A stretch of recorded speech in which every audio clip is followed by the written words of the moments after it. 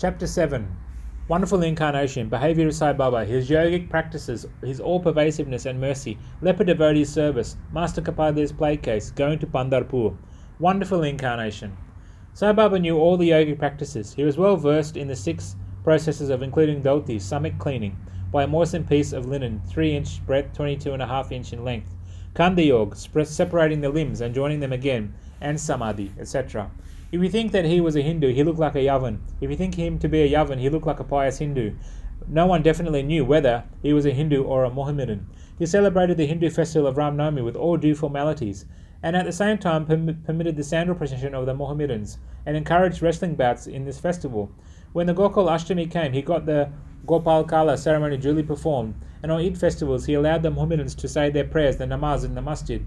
Once during the Muharram festival, some Mohammedans proposed to construct a tazia or tabut in the masjid, keep it there for some days, and afterwards take it in a procession through the village. Sai Baba allowed it the keeping of the tabut on the 4 days, and on the 5th day got it removed from the masjid without the least compunction. If we say that he was a Mohammedan, his ears were pierced. He had holes, according to Hindu custom, in his ears. If you think that he was a Hindu, he advocated the practice of circumcision, though according to Mr. Nanasip Chandorkar, who observed him closely, he was not himself circumcised. If you call him a Hindu, he always lived in the masjid. If a Mohammedan, he had always a duni, sacred fire there, and the following things, which are contrary to Mohammedan religion: grinding on the handmill, blowing of the conch and bells, oblation in the fire, bhajan, giving of food and worship of Baba's feet by means of arghya, water, were allowed there. If you think that he was a Mohammedan, the best of Brahmins and Agnihotris, leaving aside their orthodox way, fell prostrate at his feet. Those who went to make inquiries about his caste were dumbfounded and were captured by his darshan. So, none could definitely decide whether Sai Baba was a Hindu or a Mohammedan. This is no wonder, for he who completely surrenders himself to the Lord by getting rid of egoism and body consciousness thus becomes one with him, and has nothing to do with any questions of caste or nationality. Baba saw no difference between any 2 castes, and even between beings. He took meat and fish with the fakirs, but did not grumble when dogs touched the dishes with their mouths. Such a unique and wonderful incarnation was Sai Baba. On account of the merits of my past birth, I had a good fortune to sit at his feet and enjoy his blessed company. The joy and delight I derived therefrom was incomparable. In fact, Sai Baba was pure Anand and consciousness. I cannot sufficiently describe him, his greatness and uniqueness. He who took delight at his feet was established in his own self. Many sannyasis, sadhakas, and of all sorts of men aspiring for salvation came to Sai Baba. He always walked, talked, and laughed with them, and always uttered Allah Malik, God is the sole owner. He never liked discussion or disputation. He was always calm and controlled, though irritable at times, always preached Vedanta, and nobody knew till his last who was Baba. Princes and poor people were treated alike by him. He knew the inmost secrets of all, and when he gave expression to them, all was surprised. He was the repository of all knowledge, still he feigned ignorance. He also disliked honour. Such were the characteristics of Sai Baba. Though he had a human body, his deeds testified to his godhood. All people considered him as the god in Shirdi. Behavior of Sai Baba. Ignorant that I am, I cannot describe Baba's miracles. He got almost all the temples in Shirdi repaired. Through Tatya Patil, the temples of Shani, Ganapat, Shankar Parvati, village deity, and Maruti were put in order. His charity was also remarkable. The money he used to collect as dakshina was freely distributed, 20 rupees to some, 15 or 50 to others, every day. People were immensely benefited by having Baba's darshan. Some became hale and hearty. Wicked people were turned into good ones. Kushta, leprosy, was cured in some cases. Many got their desires fulfilled. Without any medicine being put in the eyes, some blind men got back their sight, and some lame ones got their limbs. Nobody could see the end of his extraordinary greatness. His fame spread far and wide, and pilgrims from all sides flocked to Shirdi. Baba had his asan near the duni, and always rested there. He sat there in meditation, sometimes without a bath.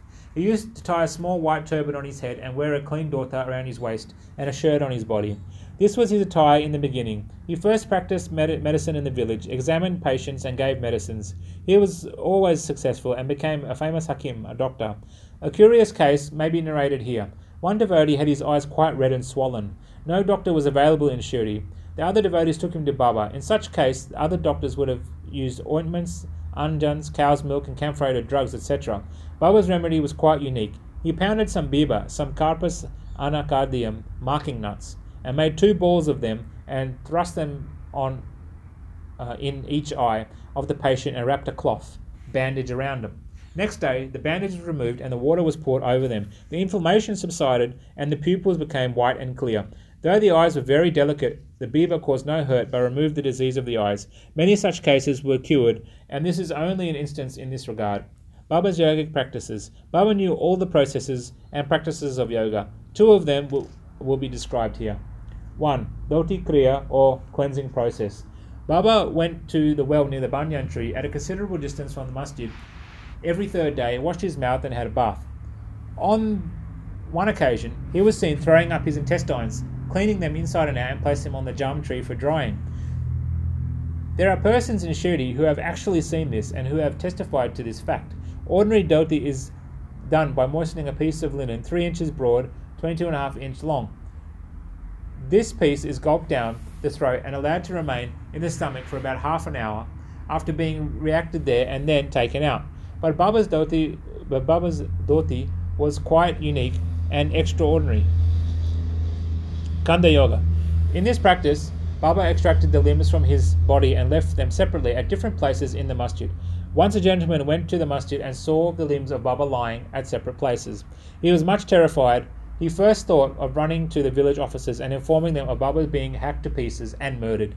He thought that he would be held responsible as he was the first informant and knew something of this affair. So he kept silent, but next day he went to the masjid. He was very much surprised to see Baba, hale and hearty as before. He thought that what he had seen the previous day was only a dream. Baba practiced yoga since his infancy and nobody knew or guessed his proficiency he attained. He charged no fees for his cures, became renowned as a famous by virtue of his merits. He gave health to many a poor and suffering person. This famous doctor of doctors cared not for his interests, but always worked for the good and the welfare of the others, himself suffering unbearable and terrible pain many a time in the process. One such instance I give below, which will show the all-pervasiveness and most merciful character of Sai Baba.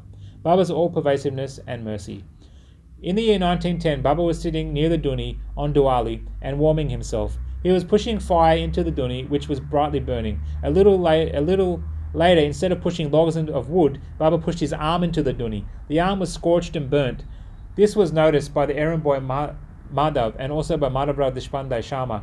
They at once ran to Baba, and Madhavrao clasped Baba by his waist from behind and dragged him forcibly back and asked, "Deva, what have you done? For what have you done this?" Then Baba came to his senses and replied, "The wife of a blacksmith at some distant place was working at the bellows of a furnace. Her husband called her. Forgetting that her child was on her lap, she hastily got up, and the child slipped into the furnace. I immediately thrust my hand into the furnace and saved the child. I do not mind my arm being burnt, but I am glad the life of the child is saved." Leper devotee service. On hearing the news of Baba, hand being burnt from Sharma, Madhavrao Deshpande, Mr. Nanasaheb Chandorkar, accompanied by the famous Dr. Parmanand of Mumbai with his medical outfit consisting of ointments, lint and bandages, etc., rushed to Shirdi and requested Baba to allow Dr. Parmanand to examine the arm and dress the wound caused by the burn. This was refused. Ever since the burnt arm was dressed by the leper devotee Baguji Shinde. His treatment consisted of massaging the burnt part with ghee and then placing a leaf over it, bandaging it tightly. Mr. Nanasaheb Chandorkar solicited Baba many times to unfasten the bandages and get the wound examined and dressed by and treated by the Dr. Parmanand, with the object that it may heal fast. Dr. Parmanand himself made similar requests, but Baba postponed, saying that Allah was his doctor and did not allow the heir of Shirdi and did not allow his arm to be examined. Dr. Parmanand medicines were not exposed to the heir of Shirdi, and they remained intact, but he had good fortune of getting Baba's darshan. Baguji was allowed to treat the hand daily. After some days, the arm healed and all were happy. Still, we do not know whether any trace of pain was left or not. Every morning, Baguji went through the program of untying and bandages, massaging the arm with the ghee, tightly bandaging it again. This went on till Baba's Mahasamadhi. Sai Baba, a perfect siddha as he was, did not really want this treatment. But out of love for his devotees, he allowed this upasana service of Baguji to go on uninterrupted all along. When Baba started for Lendi, Baguji held an umbrella over him and accompanied him. Every morning, when Baba sat near the post near the Duni, Baguji was present and started his service. Baguji was a sinner in his past birth. He was suffering from leprosy. His fingers had shrunk. His body was full of pus and smelling badly. Though outwardly he seemed so unfortunate, he was really very lucky and happy. for he was the premier servant of Baba and got the benefit of his company. Mr. Kapade's play case. I shall now relate another instance of Baba's wonderful Leela. Mrs. Kapade, the wife of Mr. Dadasaheb Kapade of Amaravati, was staying at Shirdi with her young son for some days. On one day, the son got a high fever, which further developed into bubonic plague. The mother was frightened and felt most uneasy. She thought of leaving the place for Amaravati and went near Baba in the evening, when he was coming near the Wada, now Samadhi Mandir. In his evening rounds for asking his permission, she informed him in a trembling tone that her dear young son was down with plague. Baba spoke kindly and softly to her, saying that the sky is beset with clouds, but they will melt and pass off, and everything will be smooth and clear. So saying, he lifted up his kafni to his waist and showed all present 4 fully developed bubos, as big as eggs, and added, "See how I have to suffer for my devotees? Their difficulties are mine." Seeing this unique and extraordinary deed, Leela, the people were convinced as to how the saints suffer pains for their devotees. The mind of a saint is softer than wax; it is softer in and out as butter. They love their devotees without any idea of gain, and regard them as their true relatives.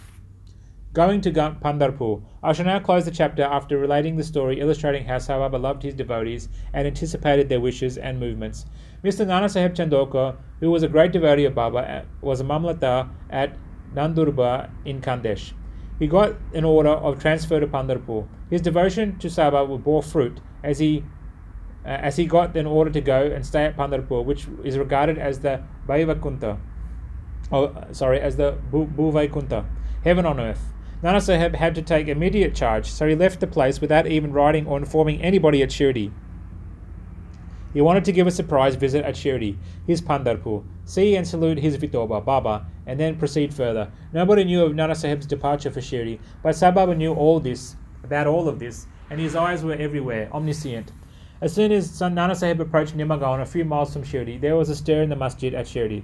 Baba was sitting and talking with Mahalsapati, Apashinde and Kashiram, when he at once said, "Let us all 4 do some bhajan. The doors of Pandari are open. Let us merrily sing."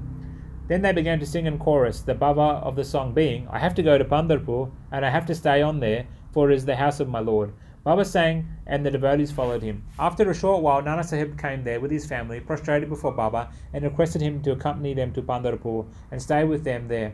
This solicitation was not necessary, as the devotees told Nana Sahib that Baba was already in the mood of going to Pandharpur and staying there.